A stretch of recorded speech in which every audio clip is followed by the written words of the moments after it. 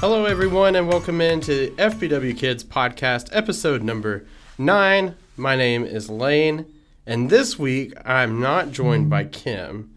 She is gone for this week. But I am joined by Emily. Yay, me. Hello, Emily. How are you today? I'm good. How are you?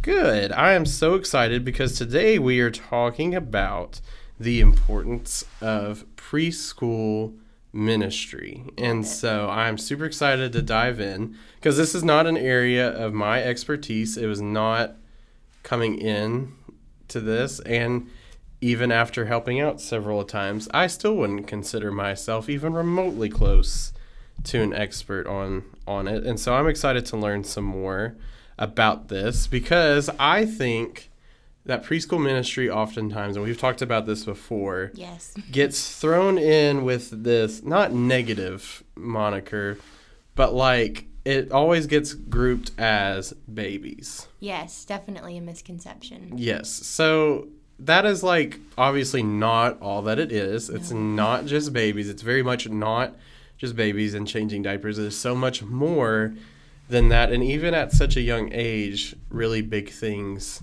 can happen. Oh, yeah. So first, I want to ask you, what, in your opinion, how would you describe preschool ministry? Ooh, yeah. And why, and what does it mean to you?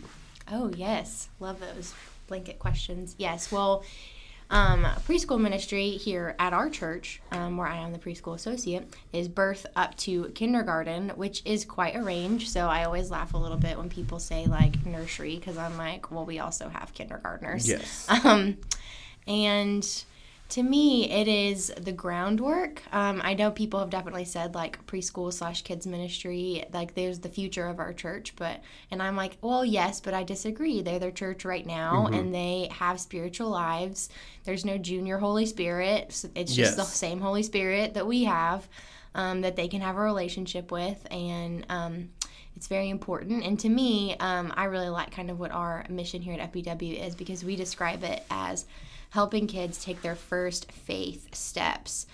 So really just kind of laying the groundwork and the foundation for them to build their faith on as they progress through the elementary, preteen, and student ministries as they grow and mature in their faith. Yes. And now I know that we have discussed this off the podcast before, but preschool is not necessarily something that either one of us was actually pursuing. So when you got an opportunity to be in preschool ministry, what were your thoughts as you were like heading into that, of like, I don't know, why you wanted to like take the opportunity to do it, and kind of what you've learned in just the first little bit of being here? Yes, which my answer might be long, because I'll go a little bit into my background of it too. Because yes, whenever I was first looking for a ministry job, I was very open to just all ages. I had gotten my start with elementary kids specifically, and so that was where I like fell in love with kids ministry. But luckily, right before I had left the church that I was in before I got married, I was placed over the 3-year-olds, and that was very new to me, but it surprised me how much I loved it. Still have a heart for elementary kids for sure, but I very much enjoyed that. And then as I worked on my graduate degree, I took a course all about early childhood ministry and just loved every bit of it, down to how much square feet a child should, like that is developing, should have in a room. I just loved every part of it. So it was very fun. And when I was looking for my job that I have now, at the time they didn't have preschool open. It was just kids. And so I wanted it. And then as we got closer, you know, our boss Kim, our awesome boss Kim, was like, oh, there's also an opportunity for preschool if you're open to that. And I was like, I am. I love all ages. I really don't want to put myself in a box. And since coming here, like, have my heart for preschool ministry has only grown, but there were seeds of it already there. So it's definitely tangible to see where the Lord was already kind of putting those seeds in my heart for me to be where I'm at now, and a quote-unquote expert. Well, not an expert, just kidding. I just love it a lot. Yes, well, it's definitely a very interesting group to be a part of, because for the first several years they're in the ministry, they're not able to talk or like really interact fully with, what you're teaching them because they're incapable of doing that just developmentally. So that's obviously a huge challenge. But in your opinion, what are other kind of challenges that are in preschool ministry that might not necessarily be like involved with other ministries? Yeah. One challenge I feel like is that I did learn, I think, in my class when I was in grad school was kind of the fact that preschool ministry is a catch-all because people, as they grow up, they're on fire in the youth ministry and then they're young adults and they might stray away from the church. But man, people always come back to the church when they start having kids of their own. And so just the challenge of kind of the variety of families that we do have coming, like some of them never strayed from church, and then we also have some that are brand new to it. So learning how to meet them where they're at because we just get a variety of them. And it's a really unique opportunity to get them because they're like, oh, yeah, kids, church. Oh, yeah, I should do that thing. And another challenge, I would say, twofold, is kind of a little bit like we talked about before, just kind of breaking the misconception of what preschool ministry is and how important it is. Because if parents aren't comfortable dropping off their kiddos, like their very tiny kiddos, and they don't feel like their kiddos are safe or being cared for, they're not going to come back. And so we can't even work on the parents or the family as a whole. So I would say fighting kind of the stigma that it's just us doing childcare or watching babies, but that there's really important stuff going on. No, absolutely. And it kind of goes all back to a catchphrase that I've adopted from our lead pastor here, which is there's no small jobs for the kingdom. Just kind of like even with custodial, nobody's going to go to a church with nasty bathrooms in it. Nobody. It doesn't matter how great the worship team is. It doesn't matter how great the youth ministry is. If the bathrooms are not clean, nobody's going to come to your church. In that same kind of vein, and to your point, if there's not a place where children can go and be safe and being taken care of, especially the youngest ones, because those are in some ways probably the most important ones to be taken care of during church times. Yes, because there's a lot that goes on there. Then you're not going to see families come, especially young families. They're gonna it's gonna be more older families that tend to come to that church, and that's going to spawn away that. So that's very important. Growth, Yes, and so that's I think a very important point, especially too with like finding volunteers and things for that ministry, is encouraging them with, hey, you might just be changing diapers. But man, that's important, because if a parent comes and picks up their kid and they're like, what the heck, my kid's diaper has not been changed, they've been here for 2 hours, they have a diaper rash, do you even care? Yeah, or like, are you good at, or do you even know how to take care of a child? So like, yes, like, so that's not a small job in the kingdom. And so it takes a lot to find really great volunteers for, your ministry, especially in preschool. And so kind of transitioning into how to find great volunteers, or what makes a great preschool volunteer for your preschool ministry. In your opinion, what would that be? What would that makeup look like for generally, it doesn't have to be the all-star that goes, but just a very good preschool volunteer. What does that look like? What do you look for? Yes, a very good preschool volunteer is, I think, one that knows what age they like, because there is quite a difference between babies and kindergartners. And there are some teachers I have, like one particular kindergarten teacher. It's my husband. It's okay. I would not put him with toddlers. Yeah. So putting them somewhere where they shine is definitely it. But the makeup of a good preschool volunteer is somebody who does get it, and they ideally have taken care of kids before. Yes. And this is not their first time. So I do have I get a lot of my, I tap a lot of parents, honestly, to become volunteers because they have taken care of kids before.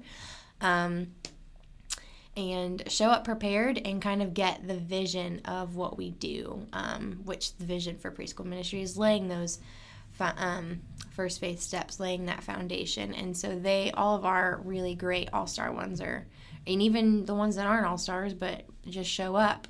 They show up and they get it because they're bought into what we do.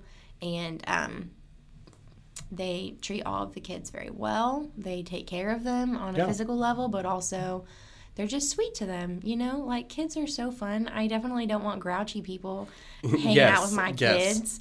And so I would say there's not a single volunteer we have that's like a grouchy person. They are all just very lovely people. And one of the most important things is that you can tell that they have a relationship with the Lord. And it's so evident, I would say, in all my volunteers that the Lord is why they're there. Because if they're just there because they like kids, like, sometimes they're little boogers, and and that will not keep them there. But understanding that they're there to like teach them principles about the Lord and stories from the Bible, and see that light bulb moment go off. That's why they're there, and that's I think what makes up a good preschool volunteer. I hope I answered that right. No, I think you hit on a lot of really good points, especially like the teaching, because that's actually where I wanted to transition into next, was about like curriculum and how you help teach preschoolers, because obviously we know that there's definitely stories that are definitely not appropriate for preschoolers to learn. Yes, and you have to be very careful already with that. You don't want to. It's not like with elementary age education where there's sometimes some ways you can tell the story without necessarily focusing too much on the older side of things, and it's definitely not preteen or junior high school where you can dive into those harsher elements of the stories. But with preschool, I mean, you really do not have to tiptoe, but you just have to be smart with how you're picking that. And so when it comes to things that you've noticed through editing the curriculum that we use and things like that, how have you helped to decide, okay, this is what I want them to learn, this is what I pick, and then also with that, planning through the different ages, because obviously, like we said, it's harder for it's going to be harder for a 4-month-old to learn a story than a kindergartner is. So how do you plan it out according to that too? Yes, which it's so helpful, as I feel like our preschool curriculum that we do use is very good. And one of my favorite things about them is that no matter what the story is, like, there is a bottom line, and it all comes back to just 3 basic truths, which is super easy. And it's just God made me, God loves me, and Jesus wants to be my friend forever. Yes. They are all developmentally able to hang with that. Like, that is basic enough for them. I'm a total development nerd, and so kids, like, all from kindergarten down, all of them have one thing in common, and that is they are very concrete thinkers. They cannot do abstract at all. So talking about concepts like faith and the Holy Spirit, like, we'll get there with them, but not when they're in preschool. And I think our curriculum knows that very well. What's important to me that sometimes I might have to just tweak the curriculum a little bit is I do always want to make sure that they know that the story is coming from the Bible and that it's absolutely true. And so even as I edit curriculum, you normally have to make too many tweaks because it's pretty good. But if there is a way that I can also add in, like, the Bible says this, and I have the Bible open, like, to that story, whatever story it is that they're doing that week, to make sure that each activity is pointing back to something from the Bible and a biblical truth or the biblical story. And that, because I have noticed, like, there's just a lot of curriculum out there that just doesn't really tell the Bible story. It's like a Bible verse, and sometimes it does that, and I just throw it out because I'm like, that's nonsense. I'm not doing that with a 3-year-old. We're not going to, like, take a Bible verse and expound upon it, because that's not how they learn. No, they learn through stories.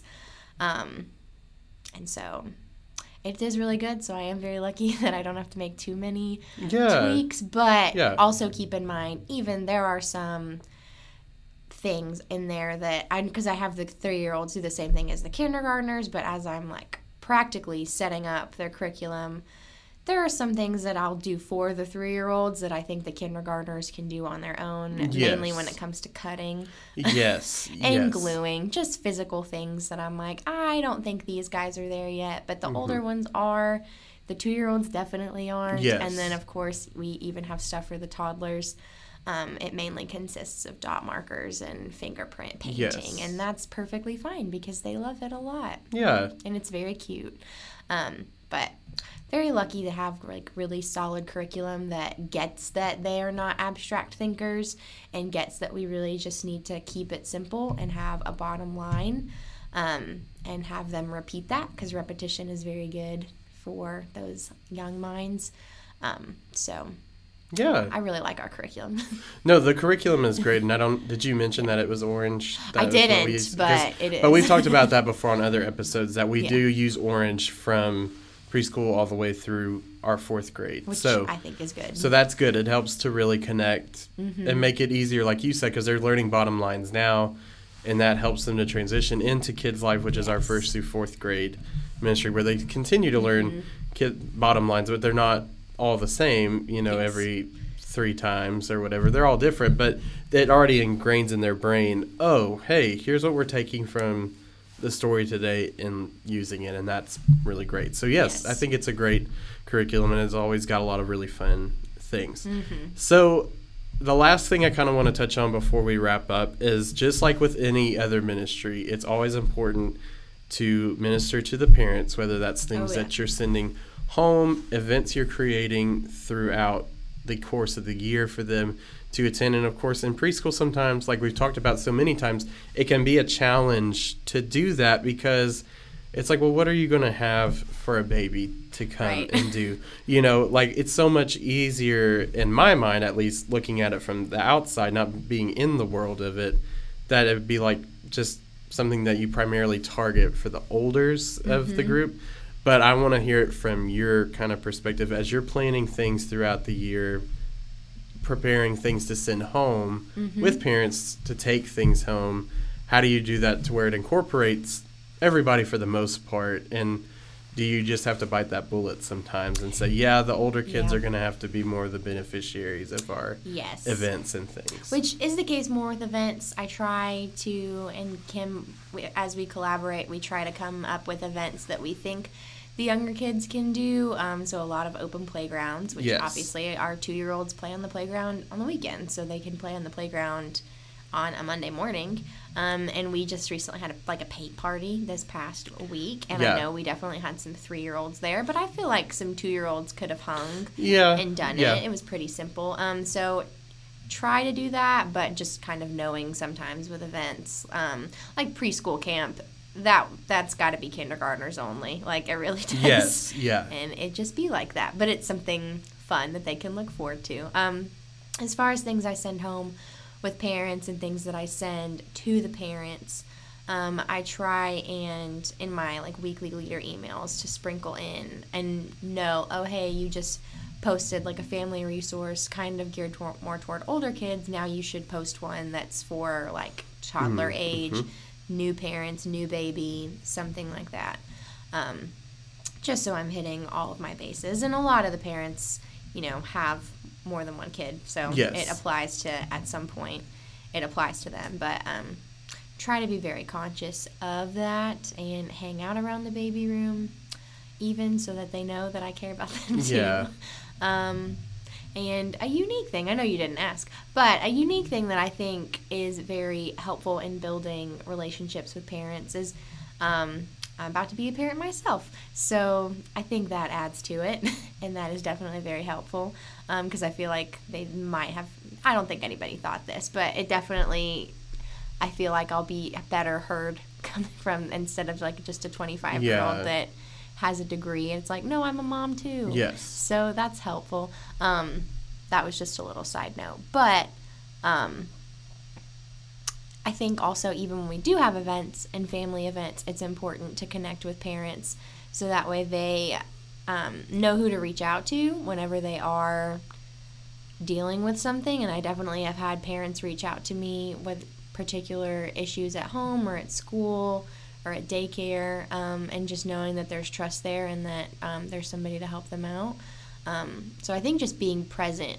Yes. And especially being present on the weekends. I know you know how tiring sometimes the weekends can be. Oh, yeah. Even though it's 4 hours, it's spent on my feet and smiling a lot and just trying to get in a lot of FaceTime with parents just so that they know that I'm a resource for them and hopefully read my emails. Yeah, no. Well, and I think, too, we both benefit from the fact that, and I'm not saying like older people are not on these things, yes. but we definitely benefit from the fact that our age group's parents primarily all use social media, and they're pretty fluent in being able to use social media very well. And so that's a great way to outreach to, and I know y'all share a lot of articles and crafts and things like that y'all can do on yours, and then different just things to keep people updated. So I think all in all, like, that's also a big benefit to both elementary and preschool ages. Like, now it's starting to become like, they're more tech savvy than like obviously like senior adults are. And I'm not roasting senior adults. No, we love love senior adults. It's just they're definitely more fluent now because they're growing up more in the age of it, or they, have been around it a little bit longer and can adapt to it a little quicker. So, yeah. But I think that's awesome. I have definitely learned a lot today, which is always great because I don't know everything. So I'm like a sponge. Lifelong learner. Here. So, but thank you for hopping on with us. This was great. And if you guys at home wouldn't mind doing something for us too, please like and subscribe wherever you get your podcast. Share it with other people. Helps us to grow more, get new listeners on, and to help spread all the fun that children's ministry brings. So, until next time, we hope you guys have a great rest of your day, and we'll talk to you again real soon.